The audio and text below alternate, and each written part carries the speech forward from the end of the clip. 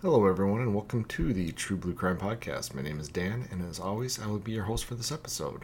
This is part 2 of the 2-part series on Gabby and Petito. If you haven't done so, please listen to part 1 before you listen to this episode. Now, this case is very close to my heart, and I want the world to understand why this case is so important, especially to everyone who finds themselves in a dangerous relationship and needs help. But let's quick cover the business side of things. If you'd like to get updates about what the podcast is up to, please like and follow the True Blue Crime Productions Facebook page. More information can be found at the show's website at truebluecrimeproductions.com. And if you'd like to email me directly, my email is truebluecrimeproductions@gmail.com. If you can, please support the show via Patreon or PayPal. Links to make donations are on the website at truebluecrimeproductions.com. Any donation level helps, and it'll help ensure I can keep making free episodes of the podcast and expand the podcast in the future. Any donations will receive a shout out in a future podcast and a thank you message from the host. For no cost whatsoever, please rate and review the show on whatever platform you're listening to it on. Thanks so much, and without any further ado, let's dive into this episode of True Blue Crime. In part 1, we introduced you to Gabby Petito and her young, adventure-filled life. Her and her fiancé, Brian Laundrie, had set out in July of 2021 on a 4-month tour of the United States from her camper van.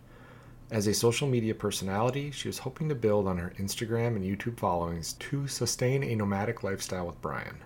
In mid-August, just over 6 weeks into their trip, they were investigated for a domestic assault incident in Moab, Utah. Eventually, they were told to separate, and no charges were filed. Shortly after this incident, Brian would leave for Florida, but return after a week. So we pick up our story on August 24th, the day after Brian returned to Utah. Gabby had FaceTimed with her mother, telling her that they are leaving Utah and they were headed to the Grand Tetons in Wyoming. The following day, her mother received a text from Gabby stated that they were in the Teton Range of Wyoming. The date was August 25th, and this would be the last day that Gabby would make an Instagram post. On August 27th, a couple vacationing in Jackson, Wyoming, witnessed another domestic incident between Gabby and Brian inside of a Tex-Mex restaurant. The witness stated that Gabby was visibly upset while Brian was angry with all the staff in the dining establishment. Brian was walking in and out of the place, verbally accosting the hostess and waitstaff while Gabby cried. While no hostilities towards Gabby were seen, it was clear to witnesses that emotions were high once again. Gabby's mother received several texts from Gabby on the 27th, but nothing of substance is reported in any of the sources I read. So before we go any further in this story, what we've seen now is this incident in Moab. I mentioned it in episode 1. Brian is definitely one of those guys that it's very clear has emotional issues and is prone to these outbursts. And there was witnesses that saw him slap Gabby outside of the Moonflower Co-op in Moab. And now there's witnesses seeing him verbally accosting the staff at this Tex-Mex restaurant. We've talked about how this is a very stressful time in Gabby and Brian's life with this travel. Finances are probably tight.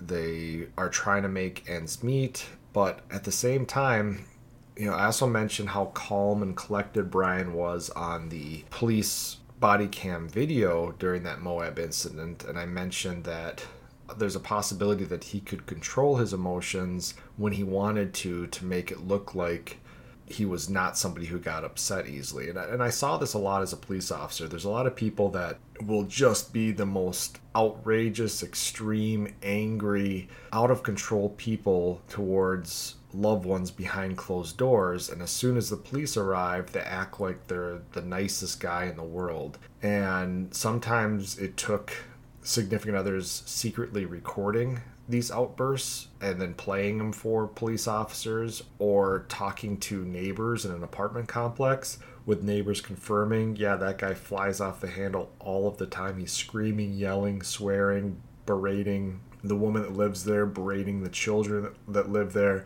because some of these guys and gals have the capabilities of these extreme emotional swings, but they also have the capability to control their anger in situations. And I guarantee, had somebody at this Tex-Mex restaurant called to report Brian was out of control and police officers arrived, we would have seen a much calmer, laid back Brian on police body cam footage if that actually happened. So just because he appears on that body cam footage in Moab being this calm, collected guy, again, that's something that these people in toxic relationships, the controlling party in toxic relationship, is often very good at. These emotional swings between these extremely out of control to being extremely in control of their emotions.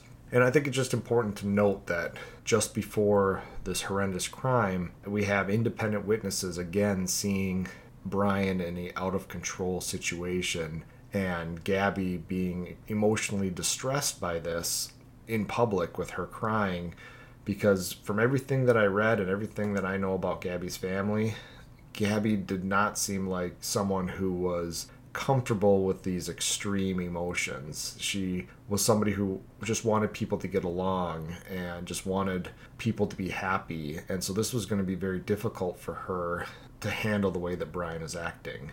And this is Brian out in public. We're not seeing Brian behind closed doors. We're not seeing how he is treating Gabby, when the cameras are off. And that's a big part of the social media thing too, is everybody talks about it, but you go onto Facebook and for the most part, whether it be Facebook or YouTube or Instagram, you see people at the best times in their life. They're happy, they're smiling. People don't usually post to YouTube or Instagram or Facebook these difficult times in their life when they're getting yelled at by somebody, when they're getting screamed at, when they're crying. And so what you're seeing from Gabby on this trip prior to this August 27th date, you're seeing her doing yoga to the sunrise or sunset outside of a national park. You're seeing these amazing landscapes. You're seeing her hiking through amazing places. And again, Brian is this during his happy-go-lucky, his times where he's able to control his emotions. These are all being posted. These other incidents, what you're seeing outside the Moonflower Co-op, what you're seeing at this Tex-Mex restaurant, they are not going on YouTube or Instagram. So people are not getting the true look at what's going on inside this relationship, except we can take these couple moments, just these two public moments, the Moonflower Co-op and this restaurant, and look at, is this more of the norm for what Gabby was putting up with, or were these isolated incidents? But being that most of their time is spent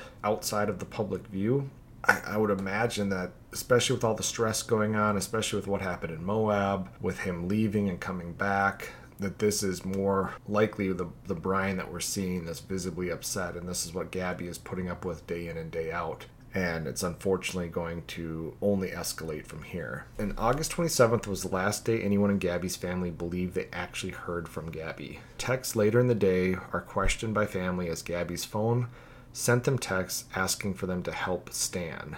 And Stan was Gabby's grandfather, but she never called him by his first name. And we've talked about this on several other episodes. Somebody communicating, especially via whether it be email or text or posting to Facebook or posting to Instagram through somebody else's account, through somebody else's phone, is not an indication that that person is okay or is actually using that communication device or that communication medium. Anybody that has access to somebody else's phone via their passcode or another way to access that phone can, once you get into that phone, you can access all these apps. Most of these apps, unless it's a financial app or something, don't have any further login requirements. So you can text, you can post, you can do all this kind of stuff from somebody's phone, and that doesn't mean that obviously the person whose phone it is the person who is sending those messages. And as soon as somebody's messages come through a little bit differently, and this can be grammatical errors that they don't normally make, or in some cases where the grammar is clean and that person doesn't normally use clean grammar, there's somebody who uses a lot of abbreviations or emojis, and all of a sudden they're not using those abbreviations or emojis. So again, anytime you see a major change in the way somebody is communicating, or in this case, calling somebody by a name that would be known to most people but isn't the name that somebody would normally use. Like, I never called my grandfather by his first name. To me, he was my grandpa. Like, I still don't refer to him as anything other than my grandpa, even though he's been passed away for several years.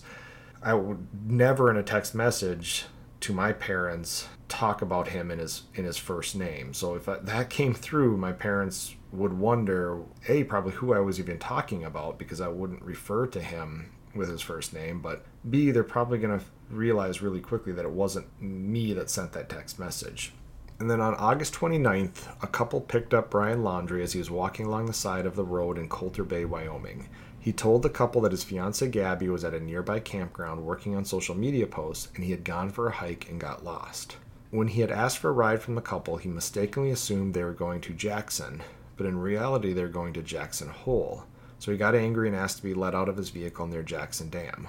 And so we're seeing again, he's hitchhiking, gets a ride from a couple. He makes the mistake. There's a lot of different Jacksons in this area. There's Jackson Hole, Jackson Dam. He doesn't verify where this couple's actually heading, and when he finds out it's the wrong direction, he gets angry and asks to be let out of the vehicle.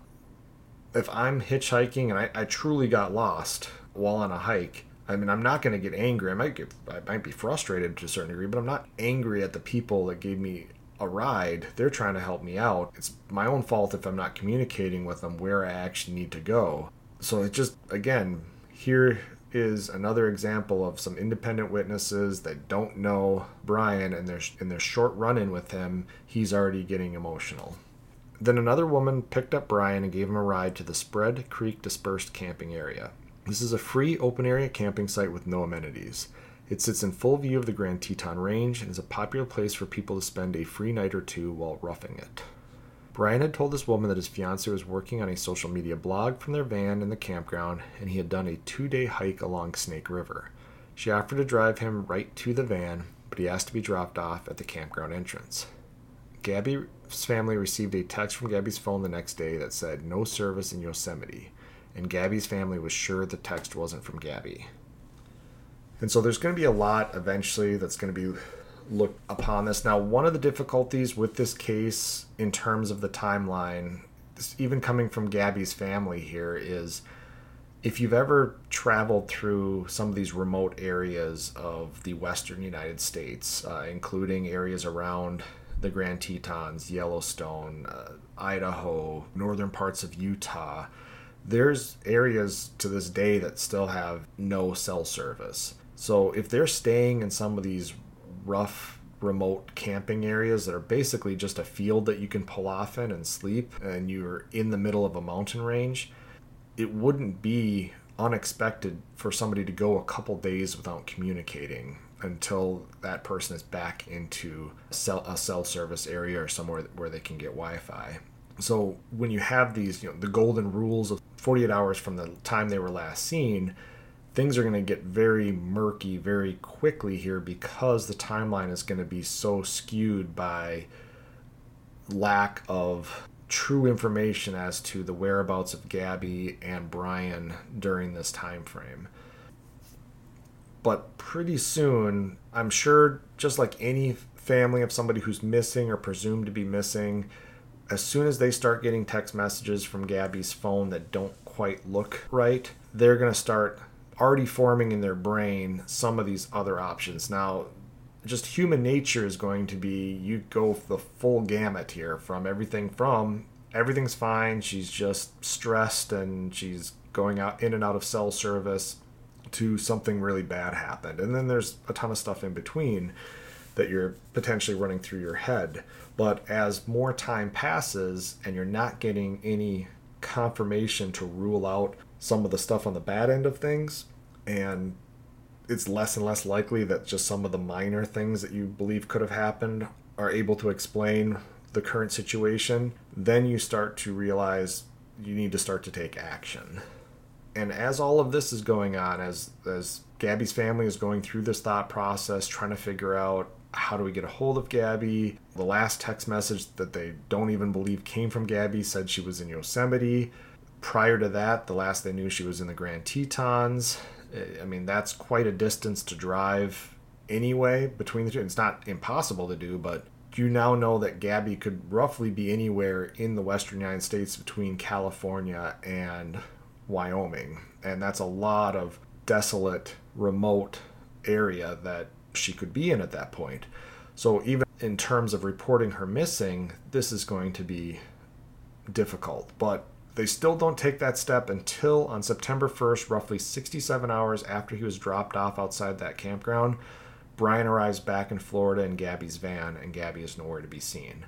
And Brian did not communicate any information to Gabby's family about his return to Florida or Gabby's location.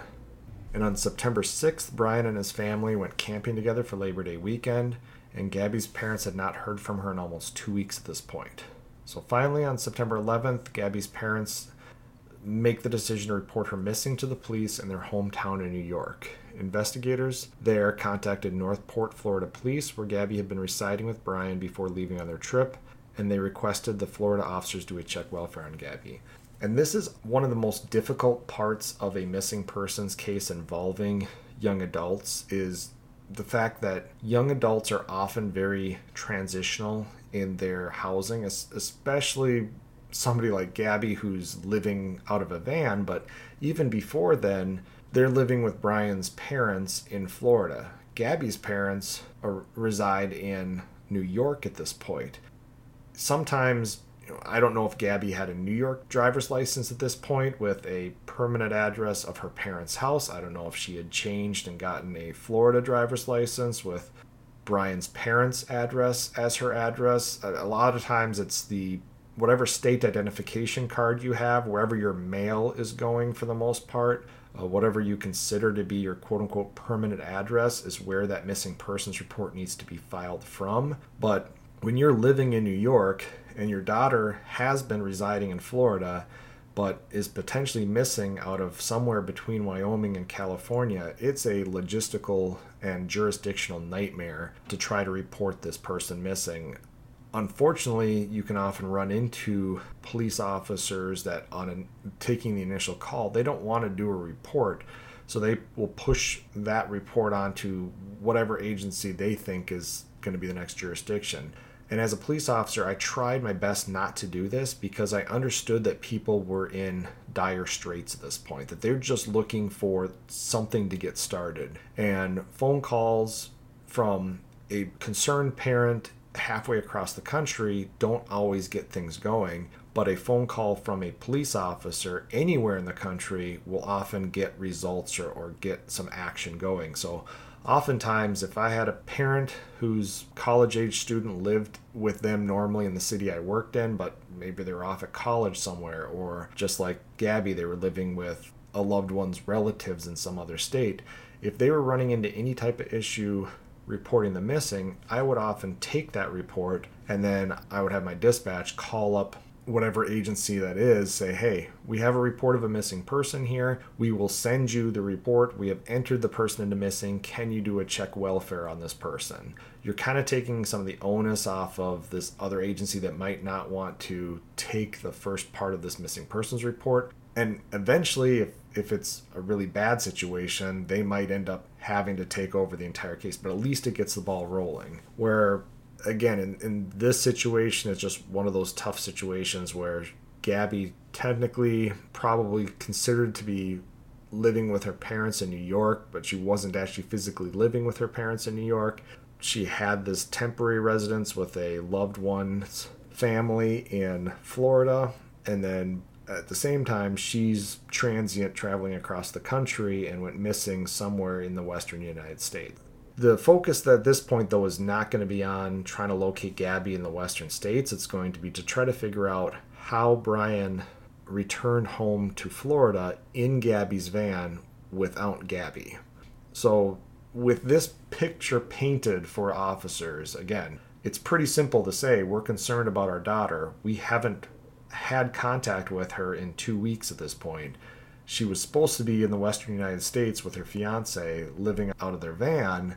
We couldn't get in contact. We didn't know where they were at. We're just every day we're just hoping that she would get back into cell service, let us know everything's okay. But now we have found out that this fiance has returned with her van, and we still don't know where Gabby is. So with that spelled out to officers, it's very clear something's not right here. And so they're going to go do a check welfare on Gabby at Brian's parents' house in Northport.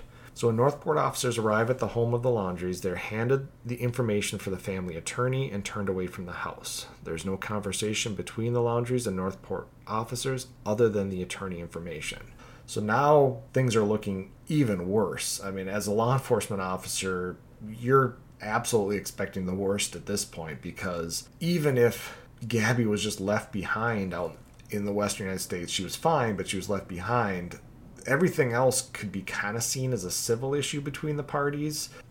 You don't need to get lawyers involved at this point, as I mean, it'd be borderline criminal what he did with the van, because there could be some arguments that he normally drove the van, that Gabby had given Brian permission to drive the van in the past. So especially all Brian has to say at this point is, yeah, Gabby said we needed another break. She was going to stay out in Yosemite area and work on her social media stuff. I'm bringing the van back to Florida to get some more stuff that we need.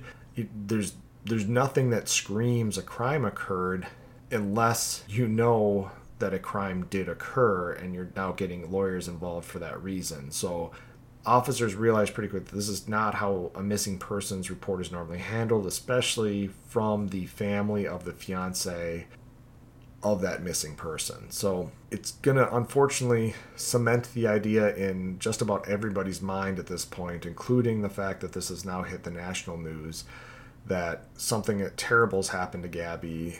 Brian knows what happened, knows where Gabby is. It's possible that Brian's parents do as well, but they're not going to cooperate at all with the investigation, which is their right to do so. And unfortunately, in this case, the family has the right to remain quiet on this matter, but at the same time, I mean, from a morality standpoint, from just a public image standpoint, this family has done no favors to themselves by the way that they acted during this investigation.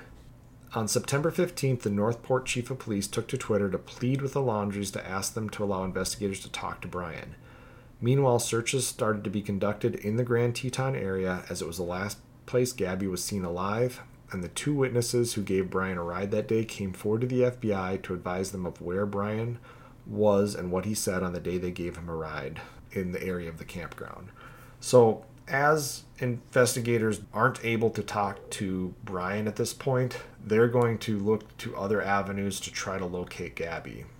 And this begins by going to the last place Gabby was known to be alive. There was no proof that they ever went to Yosemite other than this text. And unless you had people in Yosemite telling you that they've seen Gabby in the area, or they saw Brian and Gabby together, there's really no reason to look anywhere from Yosemite all the way back to Grand Teton unless you can find somebody between Yosemite and Grand Teton that can confirm that they saw Gabby and Brian in the area. So as they have these eyewitnesses coming forward to state, hey, we saw this guy, he was in this area, he was alone, and this is after the time period in which Gabby's family has lost contact with her, law enforcement is pretty quickly going to focus on this area around this dispersed campground area and the area in which Brian was picked up coming out of the woods, because to anybody else looking from the outside, this now looks as if Brian did something to Gabby in that area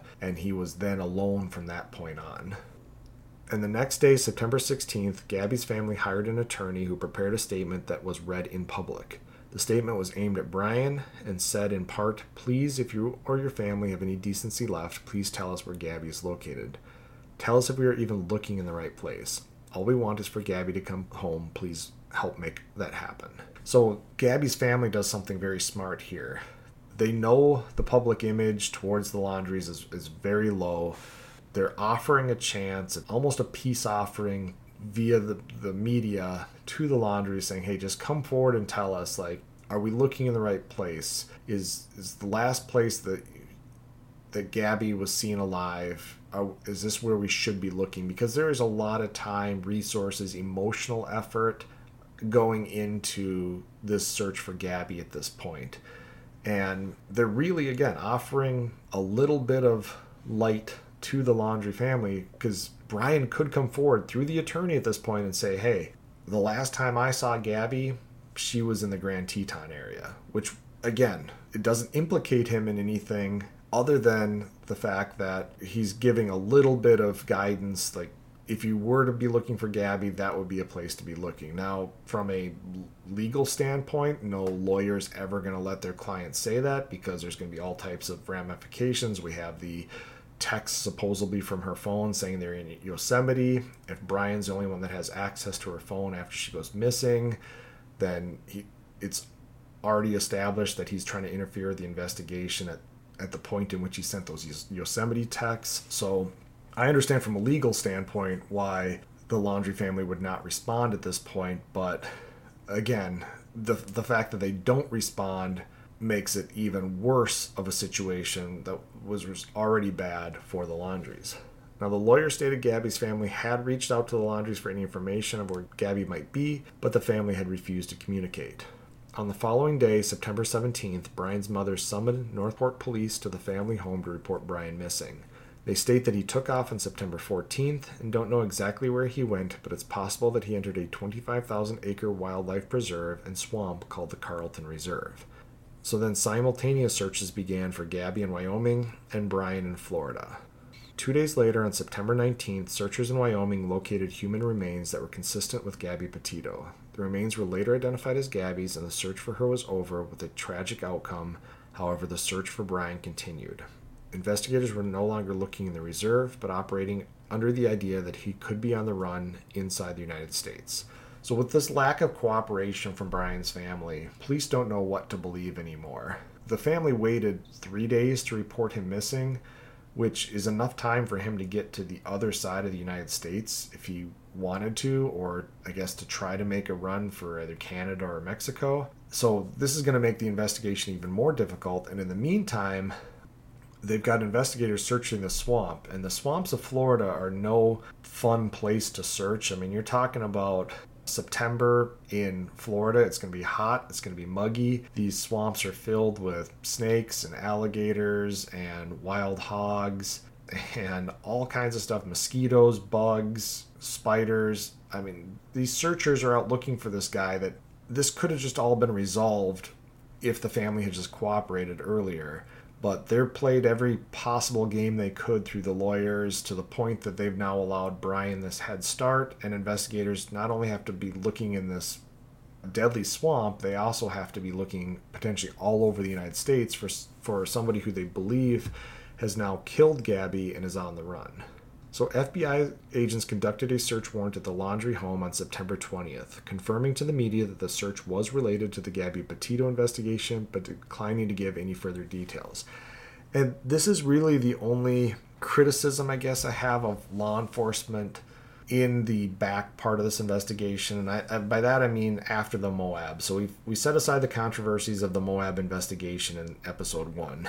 In episode 2, what I do bring into question is how long it took investigators to be able to get into this Laundrie home. Now, I understand Gabby's remains were found on the 19th. I'm assuming she was identified either on the 19th or the 20th. And this is because of some fraudulent debit card usage by Brian, which they're going to then believe happened after Gabby's death. So she couldn't have given Brian permission to use her card. So it's kind of we can't prove Brian killed Gabby, but we can prove that Brian committed a crime while in Wyoming and then fled, and actually I think committed this debit card fraud in maybe a couple different states, which makes it a federal case, which allows the FBI to get into the Laundrie home. But in reality, this is 9 days after Gabby was reported missing, and in that time period Brian has gone on the run, and key and crucial evidence and the ability to locate and arrest Brian has passed. So again, I understand there are limitations, and they were working with whatever evidence they had at the time, but it just, to me, my only criticism is that it took too long to take the major steps in this investigation that needed to be taken in order to try to bring about some closure. Now, on September 23rd, the FBI issued a warrant for Brian Laundrie for his fraudulent use of a debit card while he was in Wyoming. While they declined to reveal if the card used belonged to Gabby, it was assumed that evidence was produced that showed he used her card, and the warrant was ground to arrest him on site while they built a homicide case against him. And we've talked about this in the past.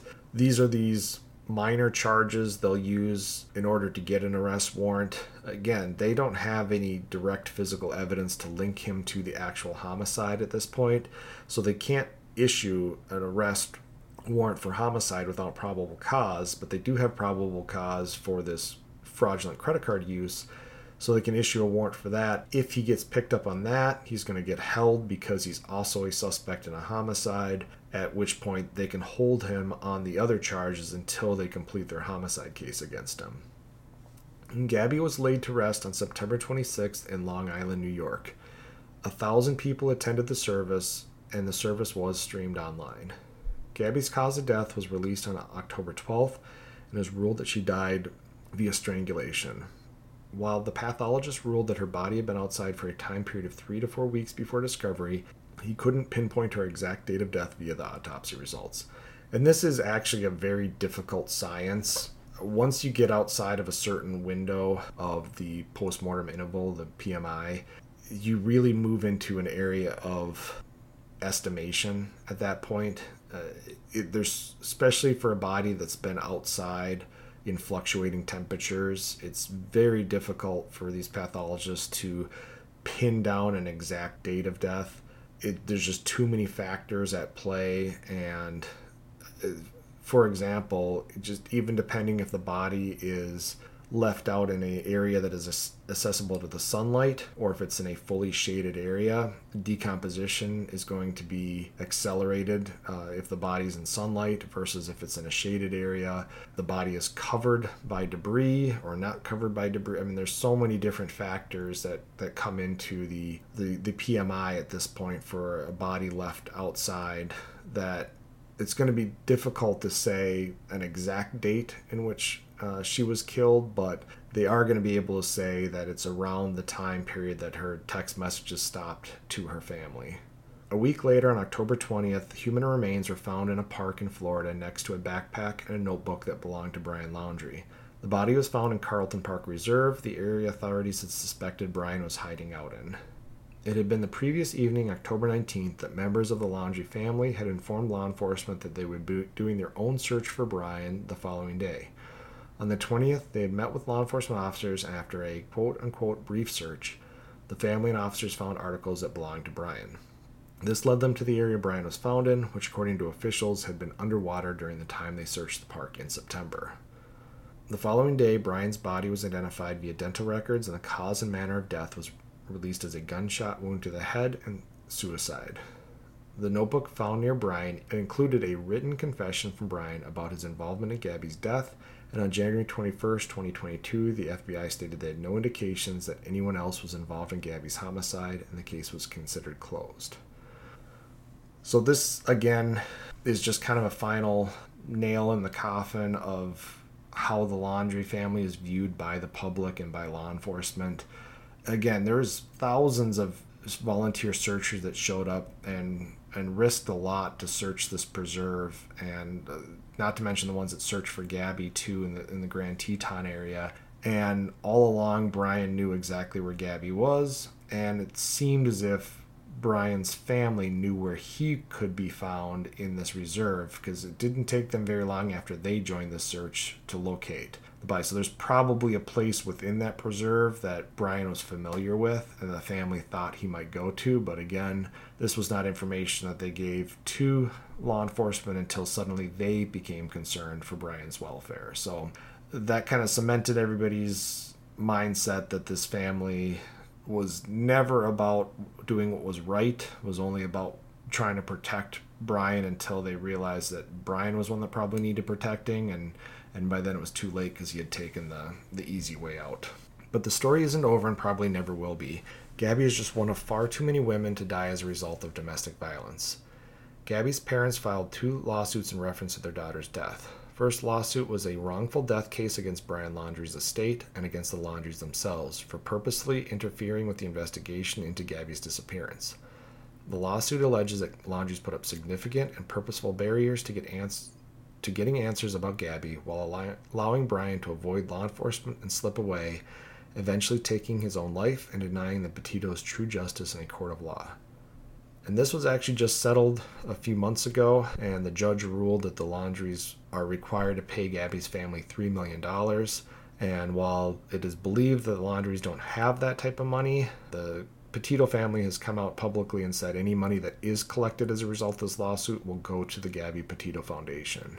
The lawsuit against the Moab PD for $50 million is still underway, and it is for this reason and personal reasons I did not include any first-hand information about Gabby's case in these 2 episodes. And as I mentioned before, all the information about this case that I presented was obtained through public sources that I vetted, and my main purpose in covering Gabby's case is to bring attention to toxic relationships with a high danger of domestic violence and domestic homicide. Thankfully, some quick change came about from this ordeal by several states, including Utah, looking at their domestic assault laws and adding more tools for law enforcement. In March of 2023, the Utah legislature passed a bill requiring law enforcement officers to conduct a lethality assessment when talking with victims of domestic violence. So this is something we mentioned in episode 1, and I said I would get into it more in part 2. So these are the actual questions that are read during the Utah's lethality assessment.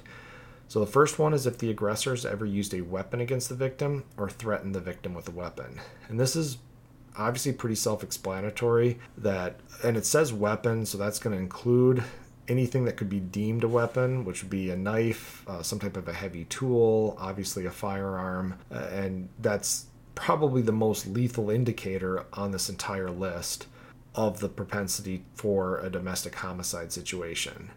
Now, number 2 is if the aggressor has ever threatened to kill the victim or the victim's children.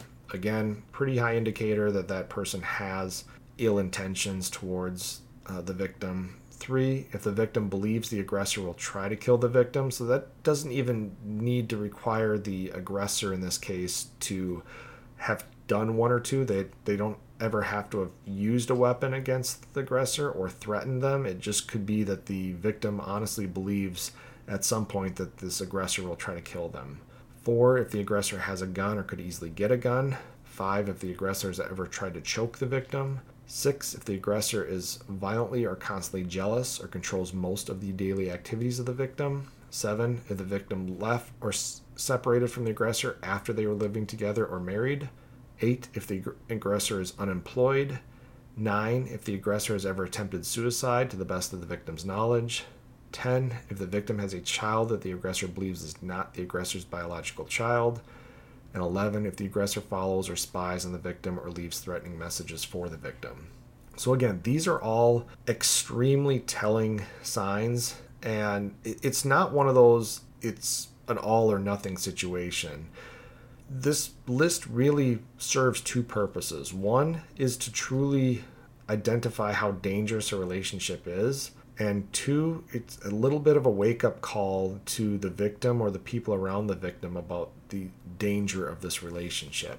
Because the more of these boxes that you can check, the more likely it is that the relationship could turn lethal at some point. And there's some things on here people might question a little bit, like if the aggressor is unemployed, but this is all based off of looking at domestic homicide statistics and looking at both the aggressors and the victims to determine the situation at the time of the homicide, how many of these were present. And the more of these that are present, the more likely it was that the relationship became violent and became a domestic homicide situation. So what they're saying is that in the majority of the cases in which a domestic homicide occurs, the aggressor is unemployed. Now, that doesn't mean that if an aggressor is employed that they are not a danger. It's not it has to be everything on this list before a domestic homicide can occur. It's just if you can check off 80% of these boxes, 90% of these boxes, even 50% of these boxes, it should be an indication to the victim and to law enforcement that this is a dangerous situation. And if we run through the list real quick, just in terms of what we know of Brian and Gabby's relationship, starting at 11, if the aggressor follows or spies on the victim or leaves threatening messages for the victim. While there's obviously no proof of this, at least in any of the articles I read, reading between the lines of Brian having issues with Gabby working different shifts than him or working at a different place than him or looking at her social media and getting upset about people leaving comments, I'm definitely believing that's a check right there. Now, if the victim has a child, the aggressor believes, we know Gabby didn't have any children, so that's not going to apply. If the aggressor has ever attempted suicide, to the best of the victim's knowledge, again, we don't know that Brian had a attempted suicide history, but we know that he completed a suicide. So suicide was something that he was capable of, so we'll check that box. If the aggressor is unemployed, we can check that box. If the victim left or separated from the aggressor after they were living together or married, we do know that they had an on-again, off-again relationship. We do know that just after the Moab incident, they did have a separation, so we're going to consider that box checked. If the aggressor is violently or constantly jealous or controls most of the daily activities of the victim, we know we can check that box. Now, if the aggressors ever tried to choke the victim, well, we know that he killed her via strangulation, so whether that was his first time or in this case, we'll just consider this box checked because we know that he did do that as the ultimate and final act of this relationship. If the aggressor has a gun or could easily get a gun, we know that he committed suicide via gun, so we can check that box. And then these other ones are difficult because they are going to require Gabby's point of view to a certain degree. If it believes the aggressor will try to kill the victim, I don't know if Gabby believed that or not. It's difficult because of everything that Gabby put up with. It's possible she knew what a danger Brian was, and it's possible that she didn't. If the aggressor has ever threatened to kill the victim, well, we know that he did, so after the fact, check that box. And if the aggressor ever used a weapon against the victim or threatened the victim with a weapon, we don't know if that happened or not. But even just from the ones that, other than ruling out the one because of the children not being involved, so if we just take that off the list altogether and make it out of 10, we're looking at very high percentage, at least confirmed 80% and potentially as high as 100% of this list existed either after their relationship or possibly during their relationship. So again, this is one of those tools that if you can get honest answers from the victim, and that is a big part of it because victims are scared. Victims do not always want to tell the truth and they fear what the consequences are of telling the truth. But if you can get a good advocate or a good police officer to sit down with someone and go over this list, even just reading the list, even if that person isn't going to be honest during answering of these questions, it still does serve a purpose just reading this list because it is going to make that victim think about the dangers of this relationship. Because even if they aren't truthful with the law enforcement officer or the advocate, they can't lie to themselves. I mean, they can, but the truth is going to exist in their brain to some degree. So I like these lethality assessments. I think they are a great tool for identifying these high-risk individuals that could become victims of domestic violence homicide. And I think if they're paired with, used as a gateway to getting them more help, it's going to help reduce the amount of domestic homicides that we see in our society. But this list also shows how deeply complicated and tragic long-standing relationships that involve domestic violence and or control can be. And it's difficult for law enforcement to be that stopping point for these relationships because the way laws are written in most states, law enforcement needs evidence to support the elements of those crimes the way that they're written. And in a lot of these relationships, because this stuff occurs behind closed doors, it becomes a he said, she said if the victim is going to even provide statements of what the other person said. So it becomes very difficult to investigate these cases without more tools, without some non-criminal capabilities like I mentioned in episode 1, like some type of a 72-hour no contact order that can be issued at a moment's notice to try to provide that time period for this victim to get away and be in a safe place and rethink the relationship. And within those 72 hours, there would be options for that person to pursue a longer term protection order through the courts or to get some information about safe housing. Or this is one thing I know that Gabby's family, especially her brother, was very adamant about.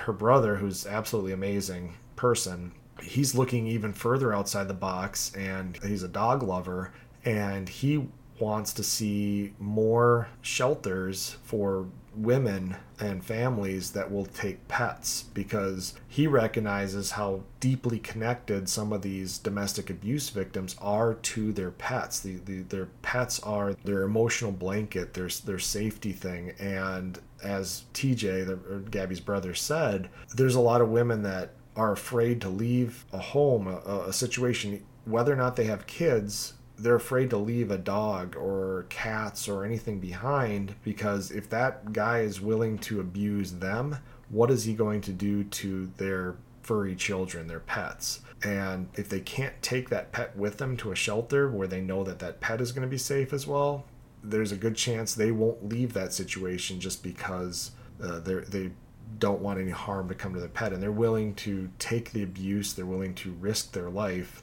to be there to try to protect that pet. So again, these are all tools. There needs to be better tools for law enforcement to deal with domestic violence situations. They aren't all solved by making a domestic assault arrest. That is one path, and that does open up options, but it's not always something, as we see in Moab, that's easy to do, and sometimes backfires depending on how the law is written. And so it would be better to have a more comprehensive approach to investigating domestic assaults than a black and white, this is the law and this is the only option you have. And then I'll say, I understand in the cases, again, I don't ever want this to be victim blaming. That's a big part of my podcast, is we don't blame victims. And we've already seen, especially in episode 1, that Gabby was scared to be away from Brian. And this is a sign of codependency, especially for women who have been physically, mentally, and or emotionally abused and controlled. A very tough part of the toxic relationships is that the victim of these relationships often develops this codependency, and it's not their fault. It's human nature to try to make the best of any situation. And really the people who are whether you want to say it's the best or the worst, because the worst people could be the best at controlling somebody else, they know that they've exerted their control over somebody and that they can do just about anything they want as long as they complete that cycle of violence at some point. And as I just mentioned, I don't ever think that law enforcement is going to be the 100% solution and prevention of crimes of violence. Are they part of a bigger solution picture? Absolutely. They have a very integral role in the investigation and, to a certain degree, prevention of some of these crimes, but you can't as society completely lean on law enforcement to get involved in these situations and work within their limitations to prevent crimes like those that happen against Gabby. However, that being said, I do think that more training and guidance for law enforcement is needed. And I know this is going to elicit dislike from law enforcement officers, because I was one. I know they're overworked and overloaded with training and paperwork, and they already feel pressure from society from so many different ways. But at the end of the day, law enforcement officers get into law enforcement to help people, and that's a cornerstone that should never be weakened just because they feel like there's already too much on their plate. I think this is a very important part of law enforcement, protecting victims of crimes. And if there's a way that we can do it better, even if it's going to require a little more training, a little more paperwork, I think that's not too much of an ask. And just like in other parts of law enforcement, officers are given black and white rules and guidelines, but we live in a world with a lot of grays. I think law enforcement as a whole would benefit from more options and better training in the art of navigating toxic relationships and how to effectively help people like Gabby see that what they are experiencing in terms of romantic feelings for someone close to them is natural, and it's perfectly understandable to be confused and scared about being in a toxic relationship and not knowing how to get out of the situation. And this is not just for law enforcement, it's an issue for all of our society to combat. And we have to move away from what are just these band-aid solutions to help those experiencing toxic and dangerous relationships. So Gabby's family and their foundation are pushing for better education from a younger age on the dangers of toxic relationships and how to maintain healthy relationships. And I think that's a very important part of this entire story. I think I mentioned this in part 1, but we don't educate young adults on how to have a healthy relationship. We kind of let them navigate those waters on their own. And unfortunately, sometimes things happen along those learning paths, and it may be behavior brought in by a son or daughter of an abusive relationship. They've witnessed their mother abuse their father abuse their mother. They have normalized that as what is love, what is a relationship, and they bring that to a teenage relationship with physical, emotional, or verbal abuse, especially to dating someone who has not experienced that.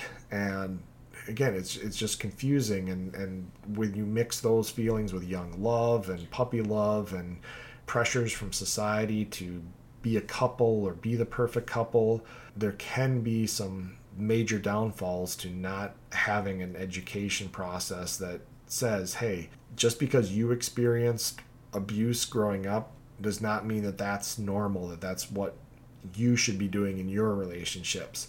If you've never experienced abuse or witnessed abuse, these are the signs of it. And if you're experiencing this, it's not normal. It's not okay behavior. It's not healthy. And eventually, if we educate people and work through relationships and make sure that we have better, healthier relationships overall, that'll decrease the number of toxic relationships that we have to deal with down the road. And I don't do this often, at least from outside of my law enforcement experience, but I can speak from personal experience that I've been involved in toxic relationships where my girlfriend at the time was successful in isolating me from my friends and family, and it convinced me that it was in my own best interest to abandon those close to me and dedicate myself fully to her and her family. So looking back now, it's clear that I was in an unhealthy relationship there, and I've been in others, and some that included domestic violence and emotional and mental abuse against me.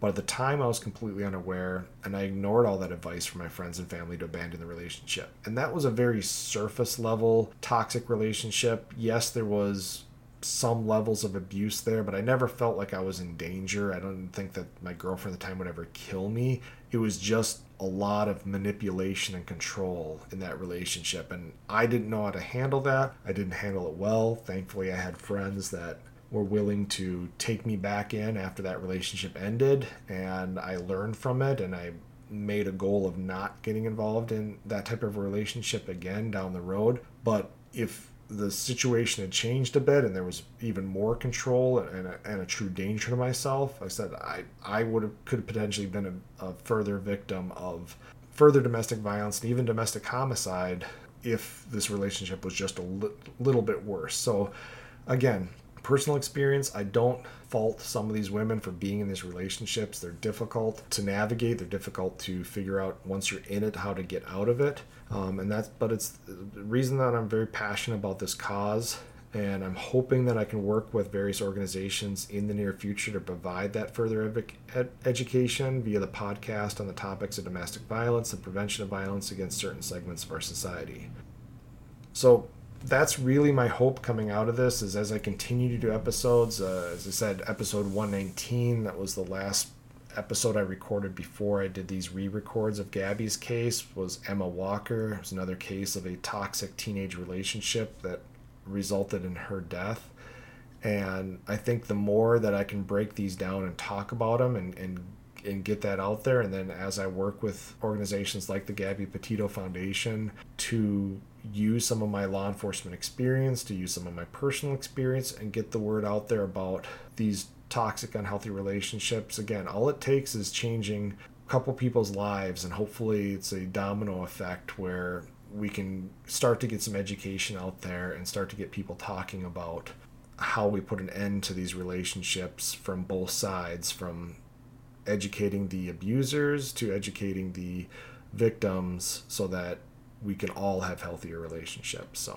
But that is it for the tragic case of Gabby Petito. Thank you guys for listening. Stay tuned for future episodes, and feel free to write me at truebluecrimeproductions@gmail.com. You can also find me at True Blue Crime Productions on Facebook and support me via Patreon at True Blue Crime Productions. That's it for today, guys. Thanks for listening. Talk to you later. Goodbye.